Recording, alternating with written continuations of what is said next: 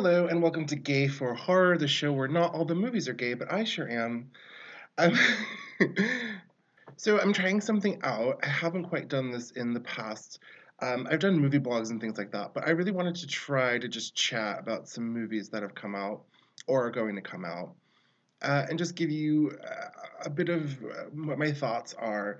I've been interested in finding, and I haven't quite found, although I'm sure there is one, a really consistent kind of new release movie critic or movie respondent, if critic is a nasty word, movie respondent or character who is a queer person, but who's not necessarily only covering films from queer perspectives or films that have a queer angle. So, which is to say, just like I'd like to hear what gay people think about wide release new horror movies. And so I'd like to try to do that in this context.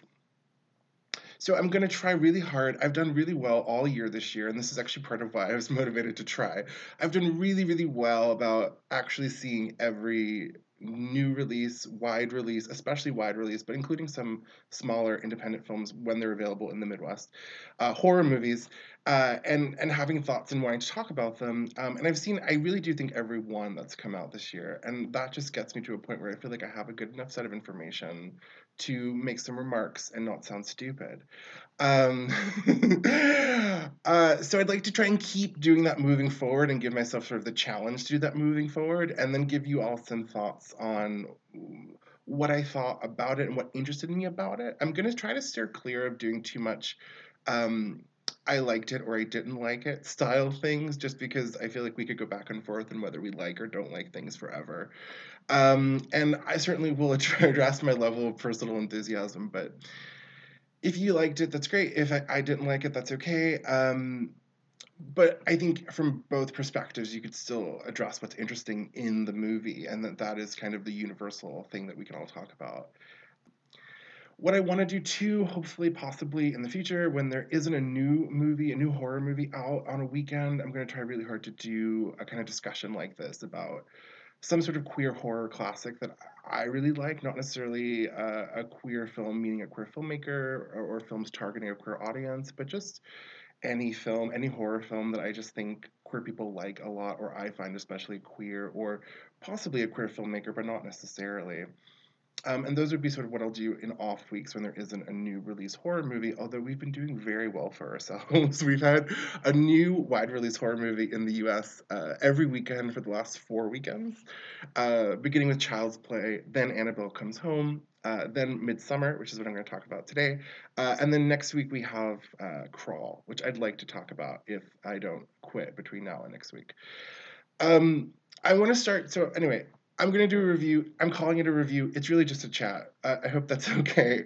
And hopefully this is interesting to you. So I'm going to talk about Midsummer today.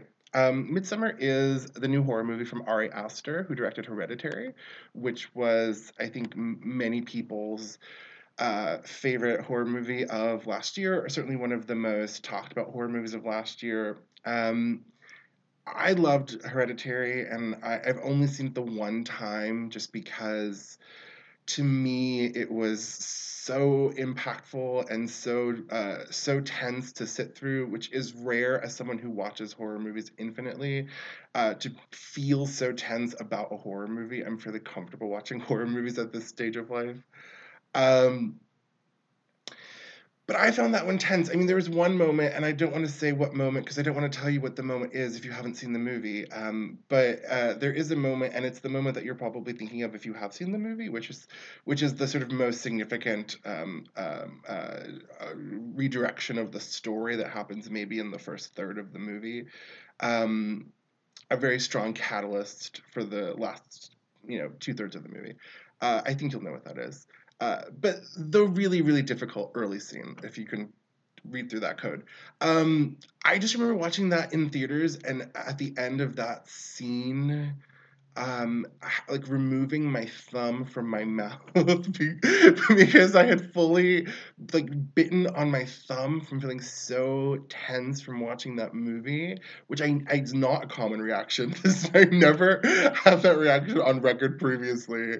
And I had like full like teeth indentations from where I had just I think just from nerves bit on my thumb through that entire scene.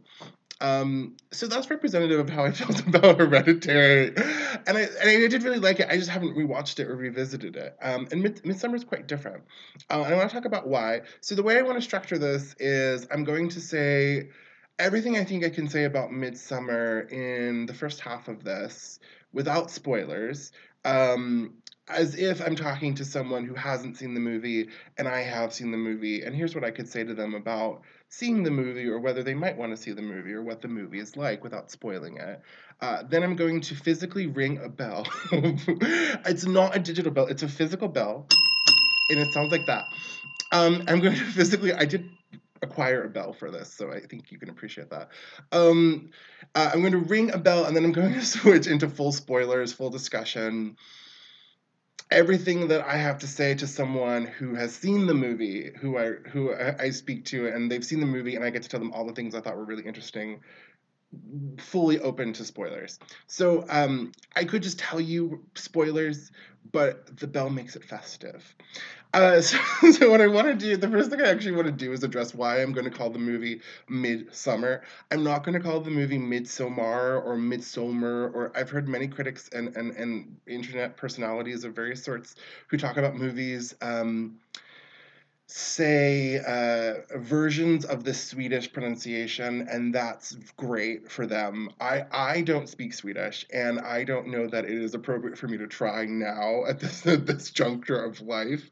And I have sort of an anecdotal reason for why I don't want to say the Swedish incorrectly, which is that when I was an undergrad getting a film studies degree, doing what was I think my last semester of coursework in film studies.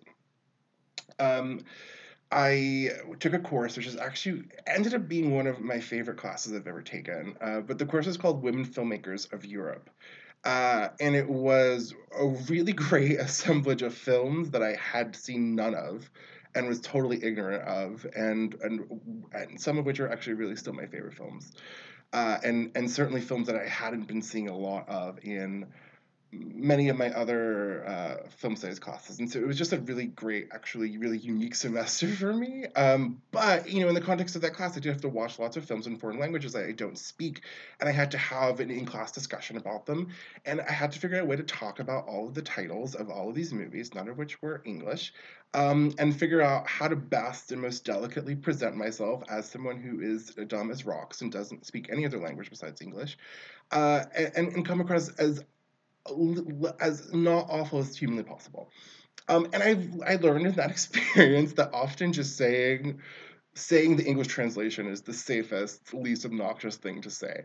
Um, P.S. Fun fact: the professor of that class, bless her good heart, she was lovely and very smart and very sophisticated, and I'm sure a greater, better, smarter human than me. But she hated my guts. Not because I was a bad student, but because we were just differently oriented as people, and she was a very staunch, stern French German woman. And I respect that. But I was, and still in many regards am, a camp gay boy from New York. And I just want to make everything fun. And she didn't want to make everything fun. And so I don't think our temperaments worked well because we were watching all of these dead serious European art films, and all I wanted to do is to just make everyone a little bit more comfortable and laugh. And I did make the class laugh quite a bit, but she never laughed. And so the whole semester was just me trying to muster up some sort of like enthusiasm and care that would be recognizable to her, but in my own voice, which is, I think, a tad silly. Um, we had different impulses, and I only say this because it's relevant to the takeaway, which is this. So she didn't love me because I think she thought I wasn't taking the class seriously, but I took the class very seriously, and I got an A minus, and I did quite well. But I also just, when you present me with a very self-serious European art film, I do kind of want to make a little bit of a joke about it. Not because I don't love it; I actually loved all the movies, but just because it's like when the room is so still and so quiet and so serious, I just can't help it. But it was a really small class. There were only 8 of us, and the other students in the class really didn't want to be there. It was really rough. It was a very slow go of a discussion, which is, by the way, in defense of myself, why my particular approach of trying to make people laugh helped. because people did laugh and then they felt more comfortable to talk and it actually helped the discussions. Whereas if you're very serious and you stare at people and you glare at them and you make them uncomfortable, they don't talk very much and then everyone just sits there awkwardly and that's no fun. The point being, she didn't love me, and that was okay, and I don't mind. But who knows? She really hated. There was a student who sat next to me, and I learned at some point in the middle of the semester that I think she hadn't turned in her midterm, and I only know this because as I would leave every class, I would notice her immediately burst into tears on cue and approach the professor in tears and say something about a delay or a reason why the midterm hadn't been turned in. And this went on for weeks and weeks and weeks. And I do think at some point she gave up trying to turn in the midterm and then perhaps just switched approaches. And her new approach toward the end of the semester was become a kiss ass, which really, if you're a college student, is a full Hail Mary.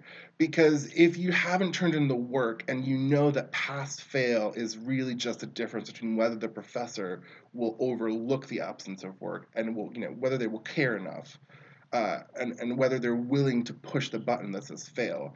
So I guess the strategy is you just be as nice and as pleasant and as appreciative and complimentary as you can be, hoping that they just won't have it in their person to push the button. But they mostly will. Any college student out there, they almost definitely will push the button. This does not hardly ever work, I don't think, but I've seen people do it. And the student who sat next to me, she did it. She became a hardcore kiss ass. But the real important part is this is sort of a long story. I'll get to it. I'll close the tab and move back to the original home base in a second. But the one of the essential parts of her kiss assness was she tried to aggressively over mispronounce she tried to accurately she actually was trying to accurately pronounce the French and German titles, thinking that would earn her points, as opposed to saying the dumb English translation. The problem is she didn't speak French or German and had never seen French or German, so her actual supposedly accurate pronunciations were just her chewing the syllables to death. And so we would have films like, so one of my favorite films that semester was Leontine Sagan's Girls in Uniform. I'm just going to say Girls in Uniform, right? So from the 1930s, a German film. It's brilliant. In German, it sort of sounds something like, and I'm going to fuck it up. So if if you speak German, I apologize, but it's something like Mädchen in Uniform. I'm going to just give that so you have a sense of what it's supposed to sound like. But this woman next to me, she would just sit there and she would say, oh, yes, like in Mädchen, she would just choke on the syllables. It sort of sounded like a bad, offensive parody of German people. And she would do, there was a French one called coup de foudre, which means lightning strike, in French. And she'd say, oh, and I also appreciate it in coup de foudre. And she turned into a full SNL parody of European people. And the point is that the professor did not like me because she didn't care for my sensibility, and that's okay. But she hated that girl way more because I would watch her facial reaction to this woman mispronounce the French and German, and I may have been pronouncing it in English, and she may not have loved that, but she hated her. So sorry, I am going to say Midsummer because I don't want to be that girl in the class choking on the words. So I'm just going to say Midsummer. However it's pronounced in Swedish, lovely. I'm sure it's lovely, and someone else can review it in Swedish.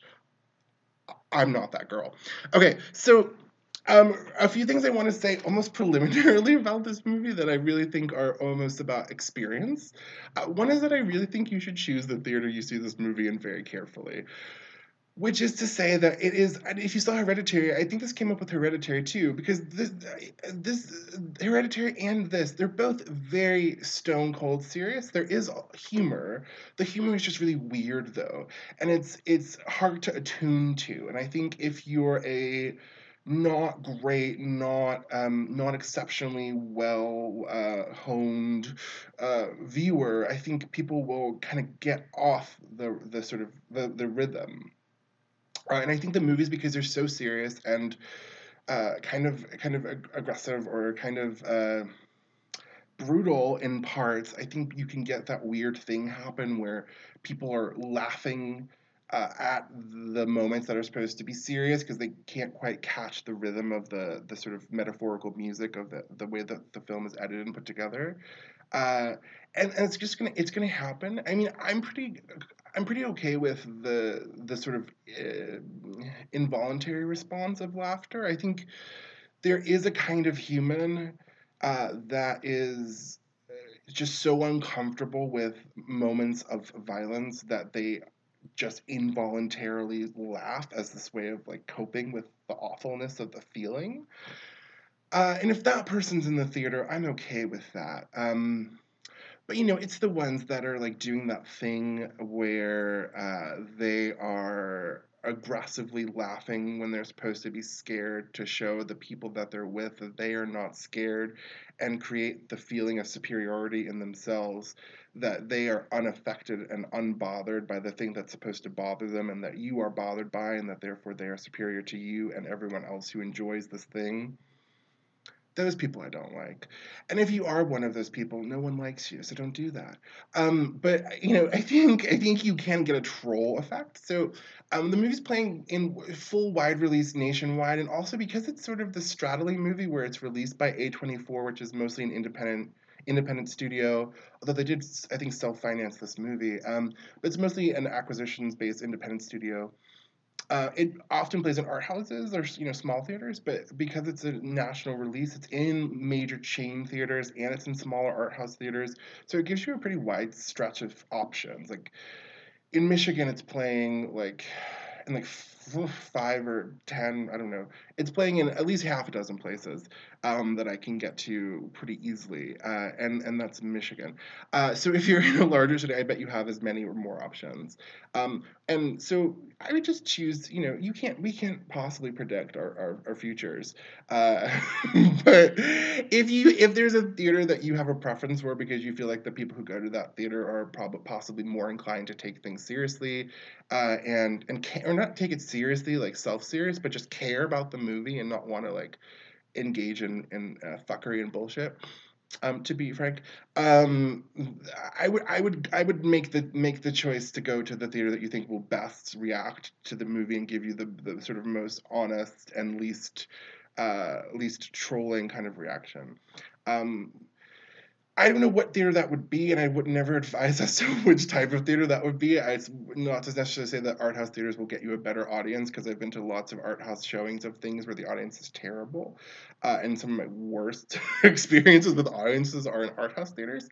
Um, but even within multiplex style theaters or across art house theaters, there's a sort of spectrum of trust in terms of this is a good space. People tend to be, pretty a-okay about being good audience members here. So I would make that choice with thought. I wouldn't just do the next showtime. I would make the choice to go to the place you think will give you the best experience. And I did that here and I had a great experience. And the audience interactions, I'm going to talk about that in the sort of spoiler section. But the audience reactions I had were great and really interesting, and I think very involuntary and kind of cathartic, and not trolling at all. And that's what you want. Some other things too. I would really, if you have seen the trailer, then this doesn't apply to you. But if you haven't seen the trailer, I would advise you not to watch the trailer. And I have, and I will continue to probably have, and I'll let you know if this changes. But I have a full anti-trailer stance on most movies. I don't like to watch trailers anymore. I think it just tells me too many things and things I don't want to know. I'm pretty good in terms of what information I have at deciding if I want to see a movie based on who the creative people involved with it are, and just some still frames and maybe a one paragraph plot synopsis, if even that. I feel like I make pretty good choices about what to see from those descriptions. In this case, I knew it was Ari Aster's second film after Hereditary, which I did love. And so to me, it's like I'm already going to go see that movie. And if you're a horror movie fan, you're definitely going to go see this movie, so you don't have to watch the trailer, because the whole point of the trailer is to sell you on the idea that you should see the movie, or to make you informed about whether you want to see the movie. Now, actually, whether trailers do that or not is a whole other question. Because sometimes they sell you a different movie that is not contained within the feature that you're seeing. But the idea is it's supposed to give you the information to decide if you want to see it, and if you already want to see it because you know Ari Aster from Hereditary, just don't fuck it up. I mean, if you don't watch the trailer, every moment of the movie is new visual information. And so, at best, a good trailer ruins the first 30 minutes of the movie because it has to tell you the setup of where, what's happening and what the problem is. And most screenplays don't get to the problem until page 30. So, a great trailer that doesn't spoil too much is still giving you the first third of the movie sometimes. And it's just so fun. If you've never not watched the trailer, just pick a movie you really know you want to see, like you're going to go see it, and there's no chance you're not going to go see it. Just pick one of those movies and watch no trailers, and then go, and then see if that isn't enough of a reward for you. Because I've just had such great experiences with, I saw like that Kenneth Lonergan movie Manchester by the Sea, which is about Casey Affleck taking care of his like sister's kid, and I thought it was about a guy who was a superintendent for the first 20 minutes, and then I found out there was a kid. And it's new information. It comes along and it's exciting. It's like, there's a kid. Oh, he's going to take in a kid now in minute 25 of the movie. When you're in the theater, that's new information. It's not what you're waiting to happen. It's not a sort of presumed future that you're going to encounter because you know what's going to happen because you've seen the trailer. It's just all new. And horror movies, especially, not knowing anything is so great because it's just every scare is new. The direction of the horror is unspecified. So, like, I had a great experience watching Darren Aronofsky's Black Swan. And I think part of why I had such a great experience with it is I really just didn't know if it was a horror movie or how far it was going to go or if it was going to be some sort of like the Fly situation where she becomes the swan. The parameters really aren't defined or weren't defined for me as someone who hadn't seen any trailers because I don't know what it is. I know it's a Swan movie. I know that Natalie Portman's in it. I know she's a ballerina. I don't know if it's a sort of metamorphosis or a supernatural movie or if it's just like I don't know. I have no idea. It's all a discovery. And when you have that kind of a relationship to something where it's all a discovery, the range of possibility is just so much wider and so much more fun. So if you haven't watched the trailer, I mean, my good advice is don't watch the trailer. And if you've never tried not watching the trailer for a movie you really want to see, just try it once because I think it's really fun. um, I don't really want to say too much about what the plot of Midsummer is based on that description. So, it's a movie about some friends and they go on a trip to Sweden, and then some things happen. That's all you need to know. And it's a horror movie, so you have a sense that those aren't going to be good things. If not, they don't go to Sweden and have a great time and come home just great and fine and peachy. So I think that's all you really need to know. In terms of how I felt about this movie, not talking about the plot or spoiling anything.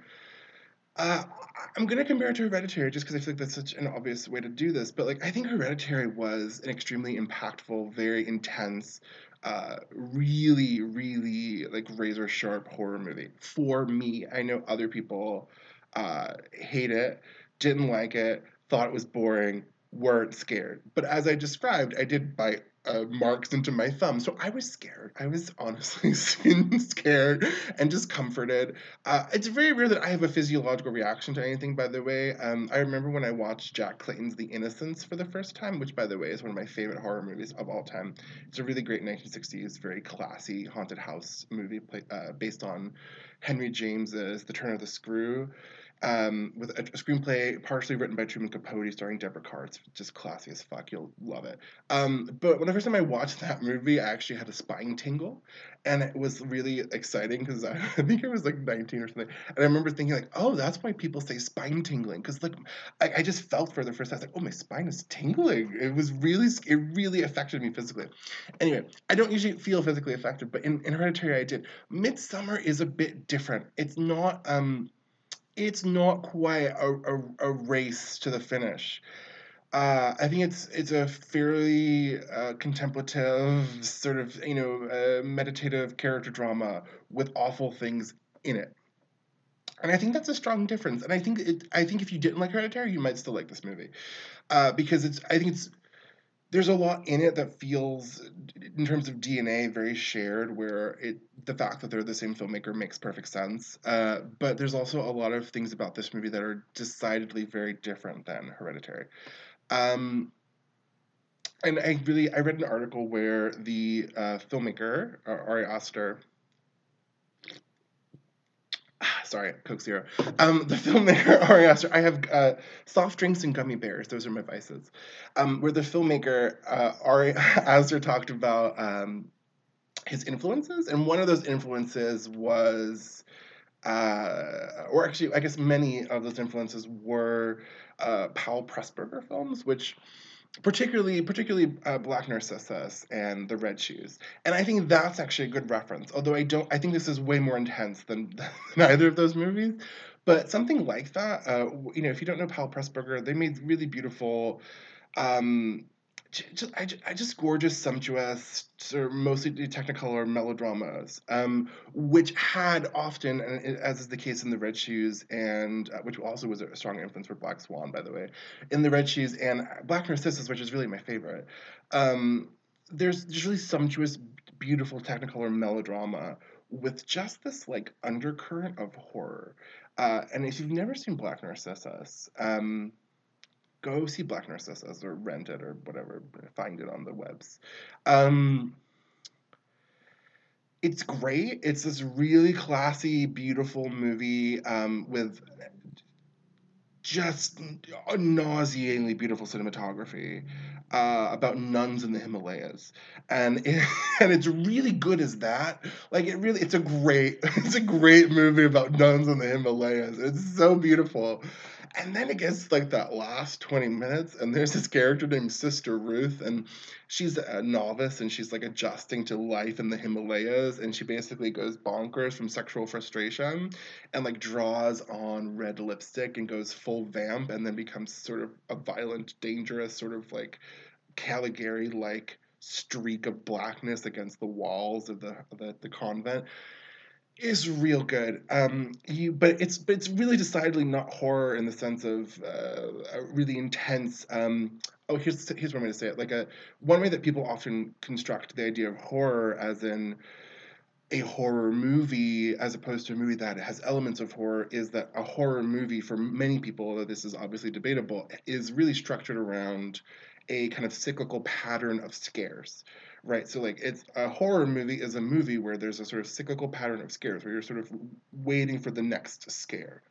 Um, that is not how I would define a horror movie, but take that as like a way of thinking about the difference between possibly like a mainstream kind of conventional horror movie, like say like an Annabelle Comes Home situation, versus Midsummer and other films that are sometimes called like art house horror or often differentiated from mainstream horror. I think they're all horror, and I think that's a failure of imagination. To call it like a Midsummer, not say it's not horror, that's like elevated horror or art house horror or something other. I think it's a horror movie. I just think horror can look like different things. Uh, but this, Midsummer, and in reference back to Black Narcissus, it's like there's not a pattern of scares. It's not scare based. It is a very intense personal melodrama, and then terrible things happen and then terrible things happen that are horrific.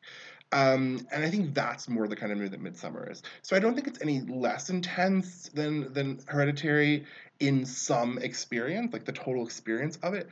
But I don't think like I left Hereditary feeling very jolted, and I left Midsummer feeling more kind of muddied in my feelings, and it's way more of a character drama, I think, than Hereditary was, which I feel like was I think still a very strong character based story, but very much uh, the strongest part of that to me was the experience of intensity that it cultivated in terms of its really energizing, jolting scare moments. So if you didn't like that, you might like Midsummer. But if you loved Hereditary, I think you'll also like Midsummer. What else can I say about this without spoiling it? I think one way to phrase this is, um, for me, Midsummer is ultimately. I don't think this is a spoiler to say.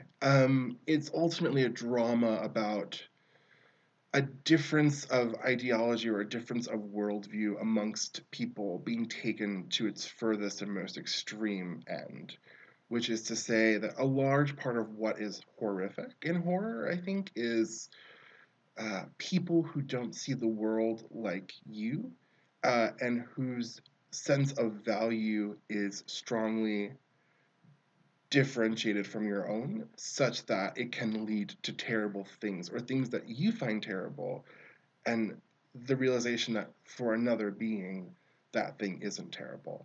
Um, there was, I think one of the things, one of the strongest parts about the recent Child's Play remake, just to touch on it too, is I guess if you don't want to know anything about Child's Play, I guess you shouldn't listen to this next 3 sentences. But I think if you're not sold on the movie, these next 3 sentences might actually sell you a bit more. I think maybe possibly, which is that my favorite thing about the Child's Play remake. This is a new tab. We'll get back to the home base in a minute.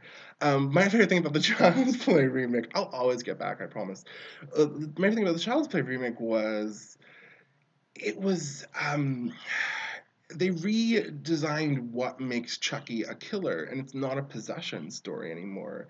It's a kind of metaphorical sci-fi story about a doll who has robotic properties, who is misprogrammed not to fear or avert violence, and who is also strangely programmed to bring pleasure to children, and watches children watch a horror movie and sees that it brings them joy and that they are laughing and excited by the horror movie, and thinks it's a fun, nice thing to do to children to take a knife and scare them with it.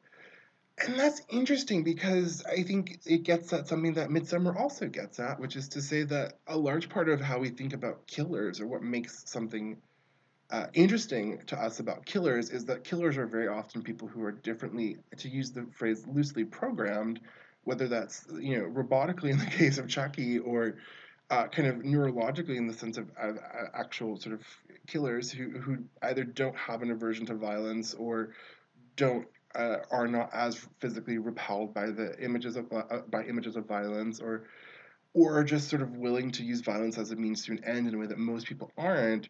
I mean, in all of those stories, the thing that's scary is that there's some being that is willing to use something that we find viscerally repulsive to get to the end goal. And in Midsummer, it's actually not even quite as malicious as all that. It's a different world system that's introduced. So, and I'm trying not to do a spoiler review, but like we'll get to it. I'll bring a bell in a minute. But if you're thinking about whether you want to see the movie, I think what's interesting about it is that it really is a drama about characters who see the world differently, and what that means and what tensions emerge from that. And I think that's a pretty appealing premise, broadly speaking. Um, I think that's about as much as I can say without spoilers. I'm going to ring a bell, and then I'm going to talk about other things. Okay, so if you've seen the movie, hi, how are you? I hope you're doing well. I want to talk about some specific things for people who have seen the movie. If you have not seen the movie, please stop listening and go watch the movie, and then come back and listen to this later. Um, some things I wanted to talk about in this movie that require me to talk about the specifics of plot. Ready? Okay. So one thing that I think really links Hereditary and Midsummer is this idea of they're both strangely about grief. And I think what's interesting is in Hereditary, it's a kind of involuntary grief. So in Hereditary, the whole movie really turns on. This is what I was referring to earlier, by the way. If you didn't catch this, the whole movie turns on. Oh, this is, I guess. Well, I guess I haven't told you that this is also spoilers for Hereditary. Well, this is also spoilers for Hereditary. So, and if you're a horror movie fan, what are you doing if you haven't seen Hereditary or Midsummer? Go watch both of them. I don't know. I'm going to spoil Hereditary now, too. So if you don't want to know that either, then leave. So the Hereditary turns around the death of the daughter, right? The sort of shock death of the daughter, which for my money is like it is truly the only really. It's the most shocking moment I've seen in a movie in a very long time. I've often said, as a sort of ridiculous film nerd, that like I would love to have been, in 1960 to go watch Psycho before anyone knew what happened and see the shower scene, with all of these sort of like endless stories about all of the audiences losing their minds at the shower scene because they didn't know it was coming. I would love to have seen something. Well, have seen that. Um, I, I didn't get to see that, but I feel like Hereditary comes the closest to doing something like that, and I don't know why it feels so big. It feels so big of a choice, and I think that the marketing did a great job, by the way, of not spoiling that choice at all. But the death of the daughter is this, catalyzing uh, moment of grief, and the whole movie really becomes, in a lot of ways, about the sort of grief for the daughter, which then becomes this whole other supernatural thing about legacies and families and doom and demons and all these many other fascinating things. But I think ultimately what's really interesting about the difference between grief in Hereditary and Midsummer is that the grief in Hereditary is totally involuntary. Like the death of the daughter is an accident, and it's preordained by forces that are beyond the control of all of the characters. And a big factor in Hereditary is you're kind of doomed to live out the sort of legacy of your family, and of course it takes on this metaphorical quality where the legacy in this case is demonic and supernatural, but it's ultimately a story about how we're kind of all doomed to take on the legacy of our family. In Midsummer, the grief is basically, in a lot of ways, voluntary. And this is the interesting shift. I think it's really interesting anyway. In a lot of ways. And it starts from the beginning, right? Because the movie opens with a suicide.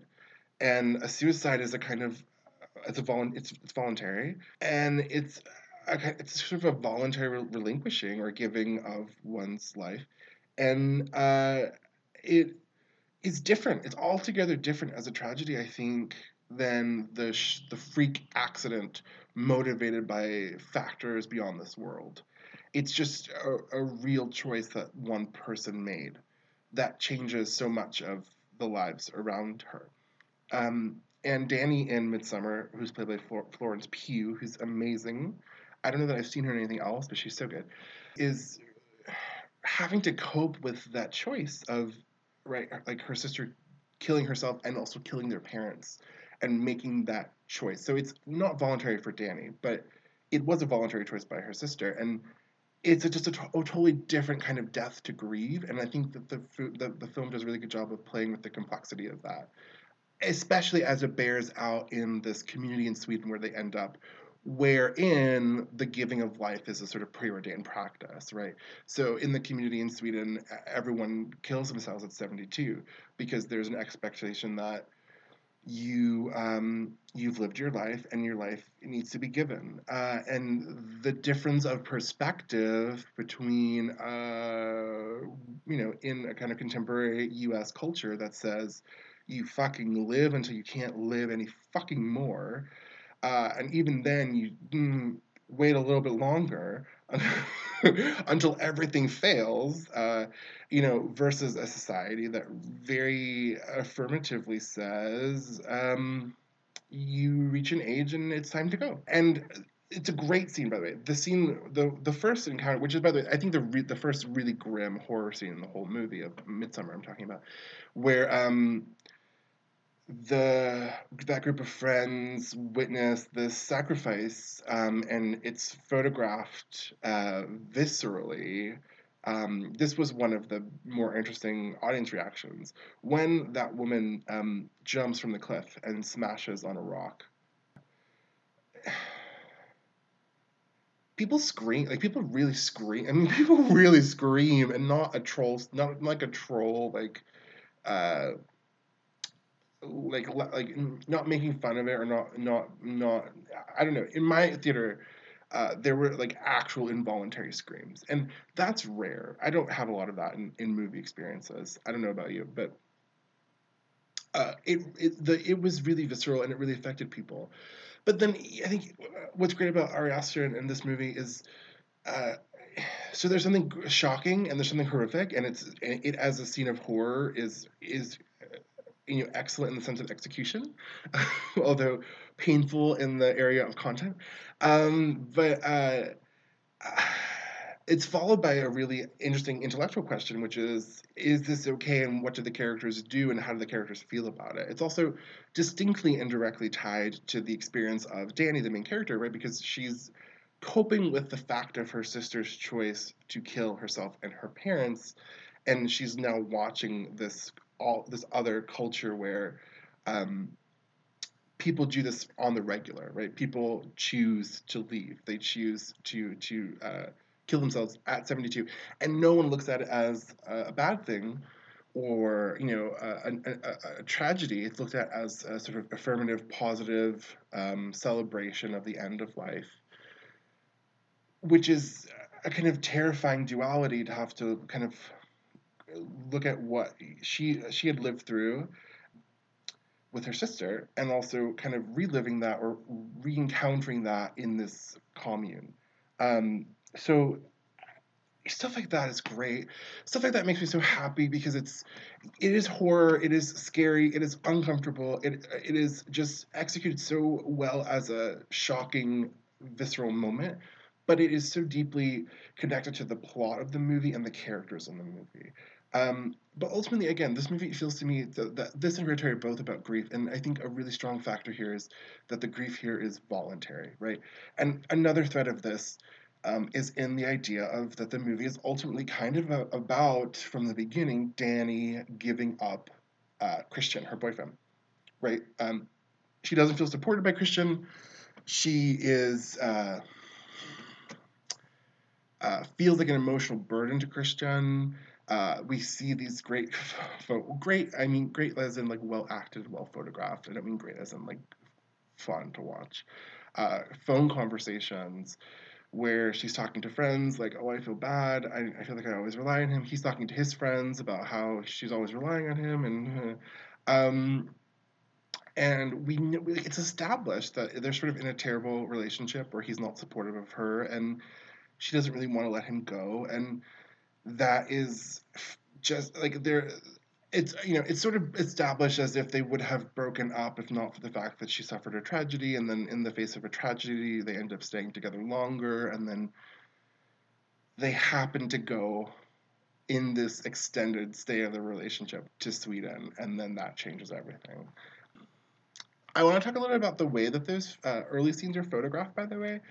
I think that there's some really wonderful, brilliant visual choices here. I think one thing is the long takes of the phone conversations, especially the first phone conversation where Danny is talking.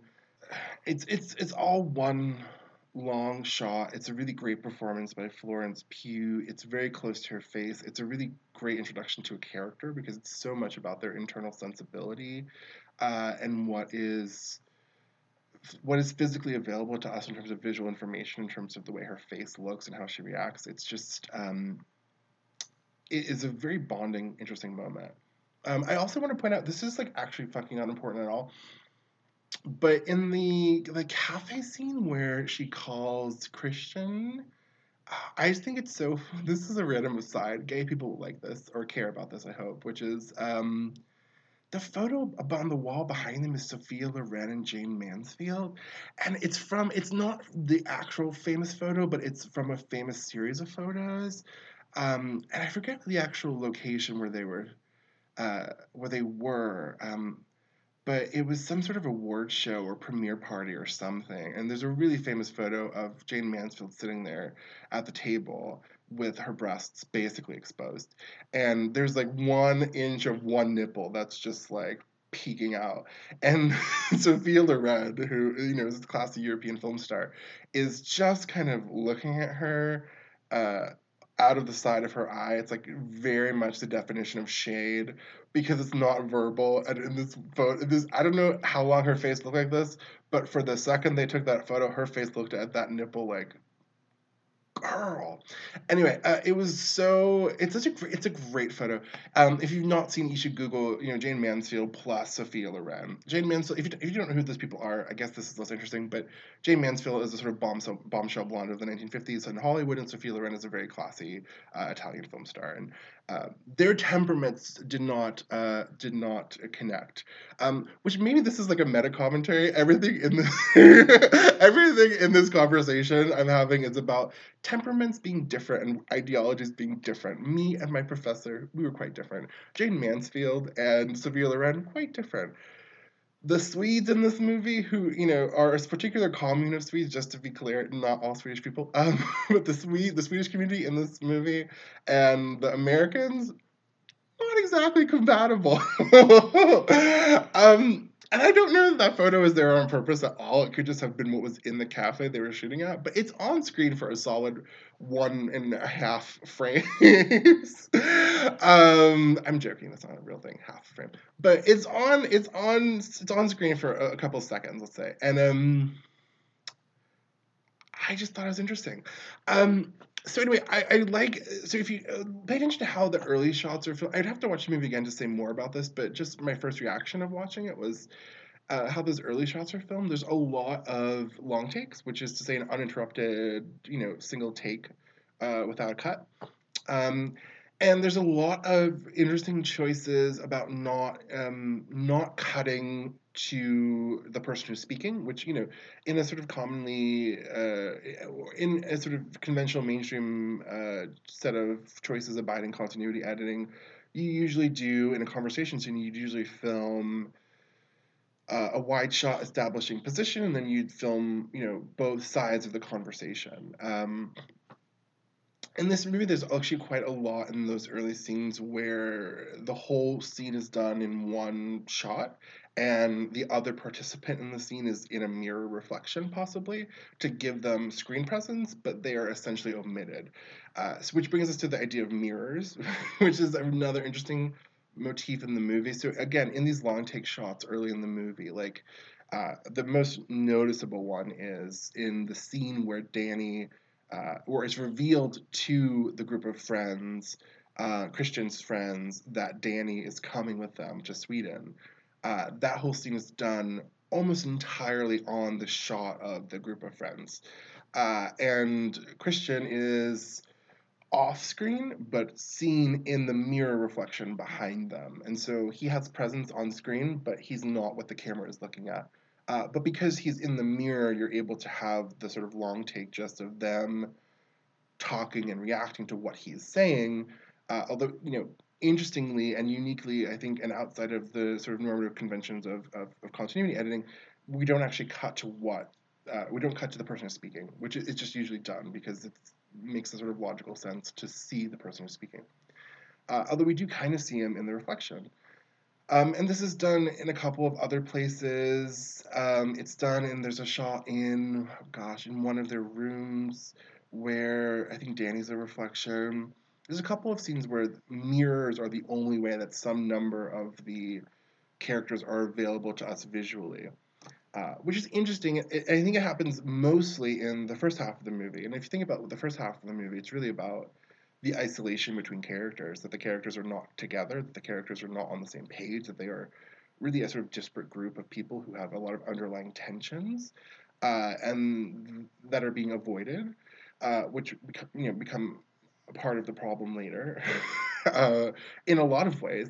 But if you think about that, just that sort of underlying idea, having the characters visually separate and not having the characters kind of come together and share the frame or be both equally visualized in the frame, I think works a lot. I think those early scenes feel not like a very fun group of friends who get along. I think they feel like a very strange collection of people who are sort of fragmented and existing in this composite sense that is feasible, but it's not ideal.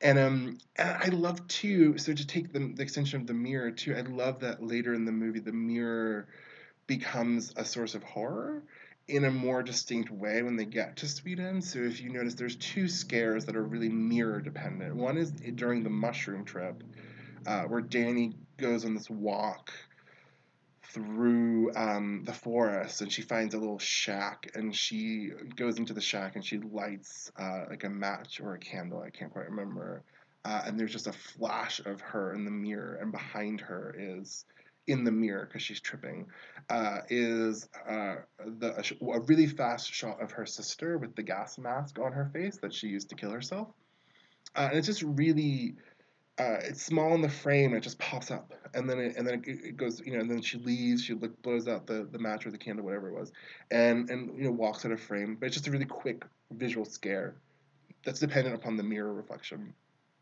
which the movie has kind of trained you to look for who's in the mirror, because a lot of times the person in the mirror is the predominant speaker in the scene.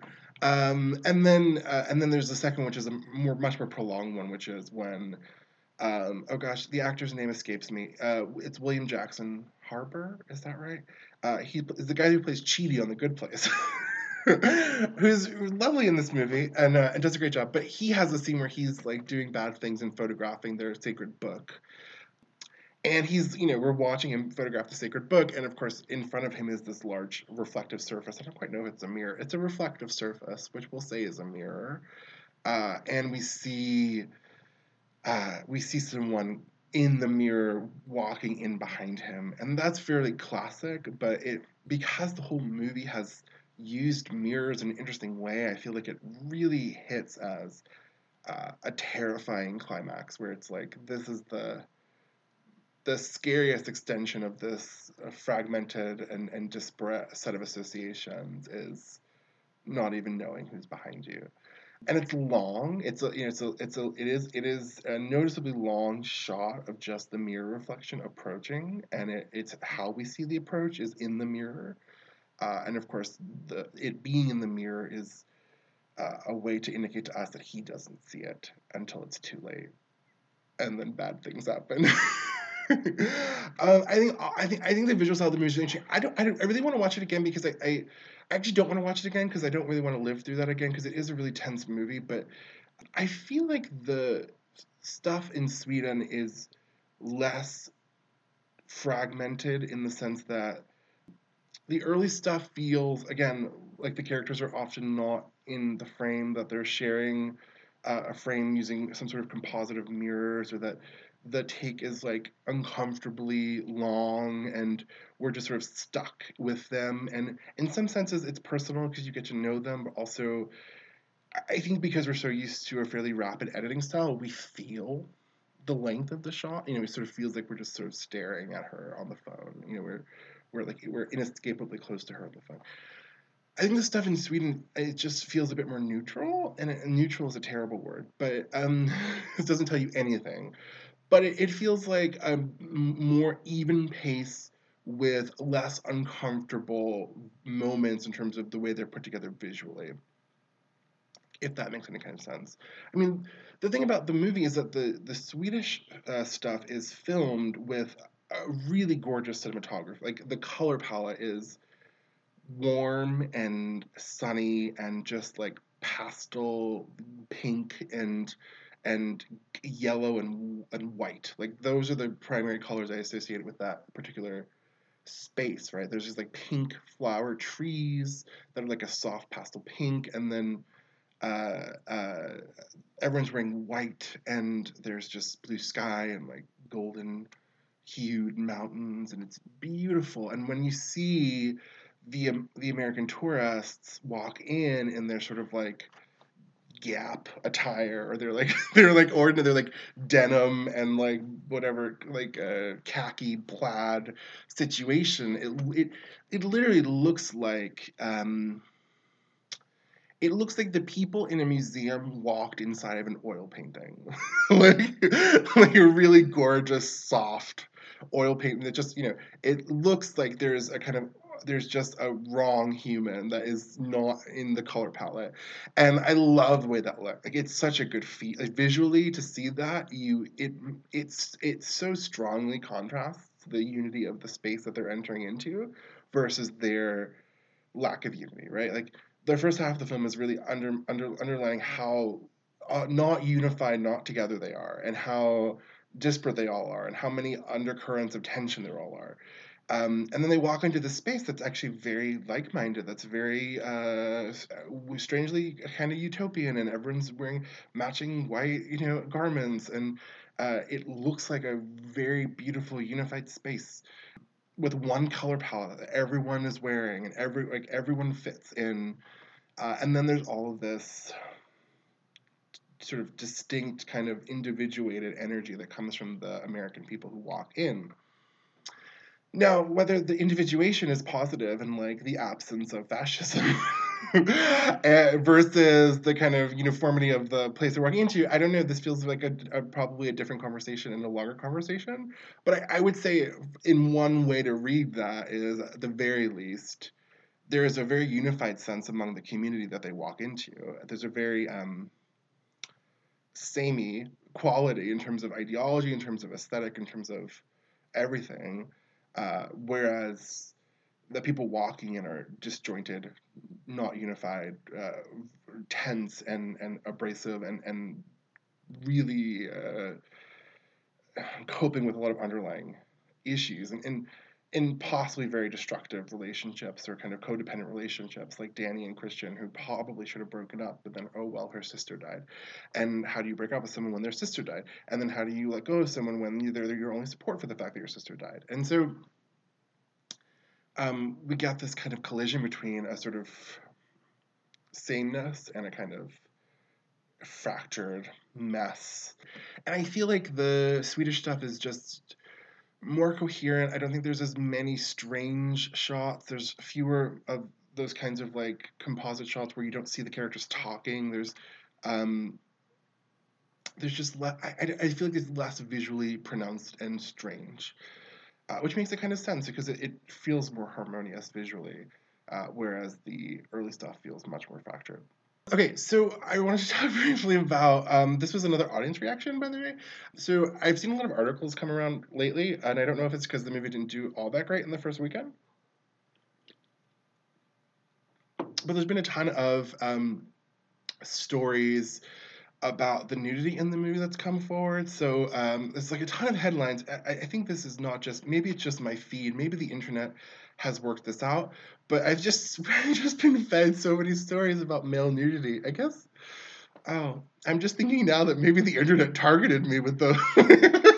maybe you didn't get those. Maybe it's just my gay ass. Anyway, I've been targeted with a lot of headlines about the male nudity in this movie, and I think this is interesting for a lot of reasons. But one is because it's also just another strange reaction that happened to happen that occurred in my theater. But in the movie, the movie sort of ends in this orgy scene, or not? Is it quite an orgy? I don't know. I guess not. I guess it's a sort of sex scene with voyeuristic onlookers. But there's a sort of ritualistic sex scene, and it's a room full of nude women, about 20 nude women, and Christian walks in a robe, looking fairly protected. And less vulnerable than the entire room of 20 women who all have their vaginas out. And there, it sort of gets to a moment where it's like, are they or aren't they going to remove the robe? And it feels precarious in the context that, like, there has been much conversation about the abundance of female nudity in movies versus the relative lack of male nudity, and a lot of creatives have made the effort to push for more male nudity in their films. And so you get to this juncture where there's like 20 naked women on screen and there's a man in a robe, and you think, okay, well, is this going to be one of those where men have modesty and women are forced to be fully naked? And he does very, very honestly remove the robe and is fully naked. And the woman behind me in the theater, I don't know. I caught this. I don't know how much it traveled around the room, but the woman behind me in the theater, fully at that moment where he drops his robe and you see his penis, she literally just said quietly to herself, "Yes." And I don't know. I still don't know if that's yes, like I've been waiting to see his dick the whole movie, or if it's like yes, like feminism, like we there should be equal male nudity to female nudity, and we're looking at 20 vaginas, and like clearly you should not obscure the one penis in the room. And maybe it's a little bit of both. I don't I don't really know, but it was really funny. It just male nudity still gets a reaction, which I think is an interesting topic. I think if it gets a reaction, it's always going to be interesting because it means that people are affected by it. I had one really strange experience with a kind of comparable situation, which was that when I saw Under the Skin. If you haven't seen Under the Skin, by the way, with Scarlett Johansson, great movie. I would call it horror. It's sci-fi, but also really kind of sort of like a mesmeric trance film full of like body horror that I think is really interesting. And I went to see that movie in Chicago. I was in Chicago for a conference, and I went to one of these like art house theaters inside of a multiplex. It was sort of like a conjoined situation, and what I think would probably be really great. And I imagine that many of the accidents that happen there are happy. Like people wander into art house films thinking like, oh, this is a new movie, and then they enjoy it hopefully a lot. But also, it seems to me like probably a lot of people go to see a movie on the marquee because it's like a big multiplex that has all the movies, and they walk in not having prepared themselves for something that's sort of like abstract or esoteric, and a lot of probably a lot of anger. I think there's a lot of people who walk into movies that they probably are not mentally prepared to see, just meaning that they just expected a different kind of experience from it. And I had one of those experiences watching Under the Skin, where a woman walked in, and she identified herself as a problem from the beginning. Like she fully walked in. First of all, she smelled like all of the perfume in the world.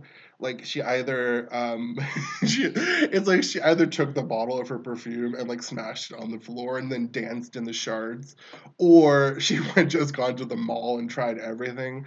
But and I really do. I don't usually like to point out people's smell, but I feel like she did this to herself, so it was a choice.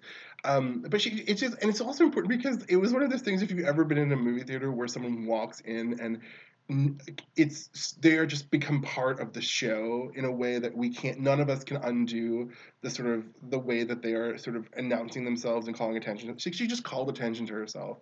um, and she also, I think, was just not, she just wasn't prepared for the movie she was seeing, and wanted something else, which is fine. She wanted a different experience, and it was it's a fairly experimental film. And uh there's like a very early moment where there's the first shot, I think, fuck, it's the first shot, I think, is like a bulb flickering, and then the bulb burns out, and then there's just darkness for 5 seconds. And fully in those 5 seconds, uh she just said plain as day, not in a whisper, just in a normal speaking voice, "What happened?" But everyone heard it, and then people started laughing. So she just sort of became this like in this part of there was the movie, which I loved. I love Under the Skin. But then there was also the layer of strange commentary with this confused woman who clearly didn't want to be in this movie, and but the perfume woman. But when we got so in the movie, Scarlett Johansson basically seduces men and lures them back to her lair. She's an alien. Oh, but she's an alien. So Scarlett Johansson plays an alien who sort of picks up men and brings them back to her lair, and which is basically like a big goo puddle. It's visualized that way anyway. And she brings them to the goo puddle, and then they seem to sort of implode, and it somehow suggested that she's deriving energy from the men in her goo puddle. But the men who get brought into the goo are naked because they're partly because it's sort of like a sensual exchange, and then also because it's goopy. So anyway, there is a lot of male nudity in that movie, and the first time there's a naked, like the first time you see a penis in the movie, the perfume woman fully at normal speaking volume said clear as day, the whole room heard, uh, "Oh, a wiener." Just no, like she was. It was she was unable to internalize that thought, and then people are like sort of tittering and laughing, and it didn't really ruin the movie for me because it was just this other strange story that was happening in the room. So she says, "Oh, a wiener, a wiener." She's very, very. I don't think it was a bad reaction. It was just a huh. And then later in the movie, there's another naked man, and the two men actually sort of meet each other, and it's sort of obviously visually apparent that one of them has sort of a larger penis than the other. And then the perfume woman said, clear as day, the whole room heard her say, "Oh, a big one." So so this a big one. Anyway, uh, this was not quite that. It was less disruptive than that. But I did get a there was a strong reaction to the dickage in this movie. So I think it's interesting. I mean, I think Christian, what's his name, Jack Rayner, who plays Christian, uh, gave interviews in all these articles I've been targeted with, where he talks about the fact that the movie's so uncompromising in the way it visualizes everything, including the violence, that it seems like a total cop out to not have the nudity. And it's an interesting thought. I mean, I think the way that violence and nudity and sex and everything, taboo in the movie works is, I think it's all attempting to be very forthright and transparent and not look away from the violence. I think it is violent. Um, but I also think that, like when I described the earlier scene of the sacrifice on the cliff, like the film does an incredible job, I think, of making all of those things important to plot and important to character.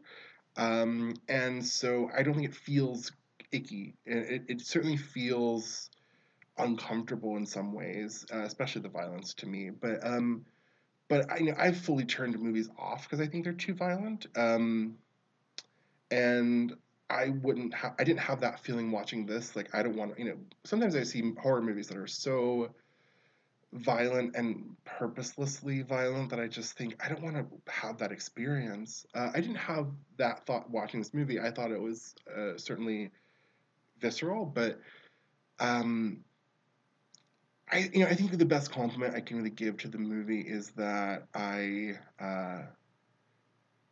watched it and I enjoyed it, and well, I was interested in it, and I don't know if it was joy, but I was interested and I cared and I followed and I was excited by it, but I didn't think at the end that I had like any, if I could have if I could muster a corrective energy to say, well, I would have preferred if this or this didn't happen, I sort of totally stymied that in my person because it just seemed like everything was exactly as it was intended to be, and I wouldn't fuck with it for anything, which I think is a pretty good compliment for a movie where it's just like, well, I don't know what my feeling is about this, that, or the other, but I don't think everything seems so calibrated that I wouldn't ever say it should have been different or other than what it is. And I want to get to just quickly the end of the movie here, which is also I think really about grief and again the voluntary like the grief around voluntary choices, or and also about the sort of disparity of ideology. Um, yeah, I'm going to get to both of these things. So the ending is a choice, right? So the ending of the movie essentially is that Danny has to choose whether to kill Christian because he is probably not been a supportive human to her, is a sort of dependent connection that she has, and has had a massive sex orgy with the entire village. you know, things happen, Mom. Okay, so anyway, she has to choose whether to essentially terminate the codependency, which we met her talking about how she can't terminate the codependency, right? And so the movie comes back in the end to what it was about in the beginning. This is because this is why I don't have any energy to correct, because it's just like this is a well constructed movie. The ending goes back to the beginning. It has always been a movie about severing the codependency and about the difference of perspectives that allow for that to happen or not to happen. And in the end, she chooses to kill him, or to sacrifice him as part of the larger sacrifice that happens as a positive, life affirming celebration in this Swedish commune, which has accepted violence as part of their self sustaining ideology. And I think part of why she can do that is really if you look at the two representations of her grief. The first shot, which is this really fast moving tracking shot where the camera pushes in on her crying in Christian's lap on a sofa after she's learned that her sister is dead and her parents are dead. And if you, that's actually, I believe, the shot right before the credits. So you have a shot of her crying on the sofa, wailing, and Christian just kind of holding her a tad indifferent. And the camera sort of zooms in and goes past them on the sofa into the window and through the window to the snow outside. And then I think cuts into credits on the snow shot. Um, that's like a really cold representation of grief, right? Like she is red hot, emotional, crying, but his reaction to her is fairly mild, and the camera's reaction to her is to go past her and almost to ignore her. And the camera kind of participates in the diminishment and ignorance of her grief. In the end, when she sees Christian in this ritualistic sex experience that is heartbreaking for her, and she grieves it, she's surrounded by women, and they're all sort of together, and she's also kind of wailing, and they all wail back at her. It's this responsive, reactive, kind of meeting her at her level of grief. And she has the experience that she wants. And whether that's like the right thing, I don't know. Who the fuck knows? I don't know. But it's the experience that she wants, right? It's someone treating her grief seriously and meeting her on that level and giving her a reaction to that grief. And if you think about how the camera works there, I mean, the camera's fairly close. It's shots of the women, shots of her, shots of them in the same frame together, screaming together. It's not the same, even remotely, as the camera sort of zooming past her uh, in her moment of grief. The camera's much more. It's much closer. It's much more about a togetherness. It's really kind of her transition from being the sort of outside American to the person who really moves to the center of the community. And becomes one with the community, such that when we get back to the choice about severing the codependency, which we had at the beginning, we get a different outcome, which is that she does sever the codependency. She does let this man die. Uh, and she smiles at the end of the movie in a very dark moment that is hard to read, except to say that it seems to express the full conversion of an ideology such that the death here is an affirmative aspect of life in the way that the choice for the elders to give up their lives was, in the way that all of this ritualistic violence has been construed by the people in the community. So though the Americans were very off-put and uh, uh, terrified. And though I think we as an audience are quite off put and terrified, the community has always seen these things as very positive. And here at the end, kind of fully integrated into the community and reciprocated in terms of her grief and her what she wants in terms of her emotions. Uh, she has this smile. So the violence, the conversion of the character is reflected in her transition in her relationship to this ritualistic violence, which is to say that at this moment she's fully assimilated into the community, and part of that is celebrating the affirmative quality of sacrifice of life, which is the thing that she mourned so much at the beginning of the movie with the suicide of her sister. But here, she's the one making the choice to sacrifice. I think that's what I have to say about this movie, and I should stop now. I really love this movie. This is my opinion part. I love the movie. It's really good. Isn't that boring? Okay, so I said a bunch of other things I think are more interesting than whether I liked it or not, but I did love it. And if you haven't seen it, go see it. Well, hopefully, if you hadn't seen it, you stop listening. But if somehow you're still here, sorry. But also, go see it. It's really great. I love this movie, and I would love for if you're a horror fan, I think you should see this movie because it will be a movie that will end up on every list of the best horror movies of the year, and I think you should at least have the ability to add to the conversation. Or no, you should have. Should is a bad word. I, as a person who love horror movies, really felt like and still feel like it's important to have seen something that is going to be so integrally important to the way we talk about horror all year. Um, and it's worth seeing. It's a great movie. Okay, so that's that. I'm going to try really hard to see Crawl next week, and I'm going to try to give some comments on Crawl. I think hopefully I'll have shorter comments. Uh,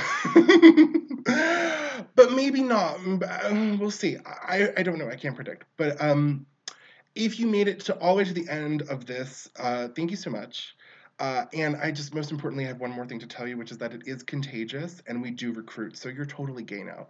Bye.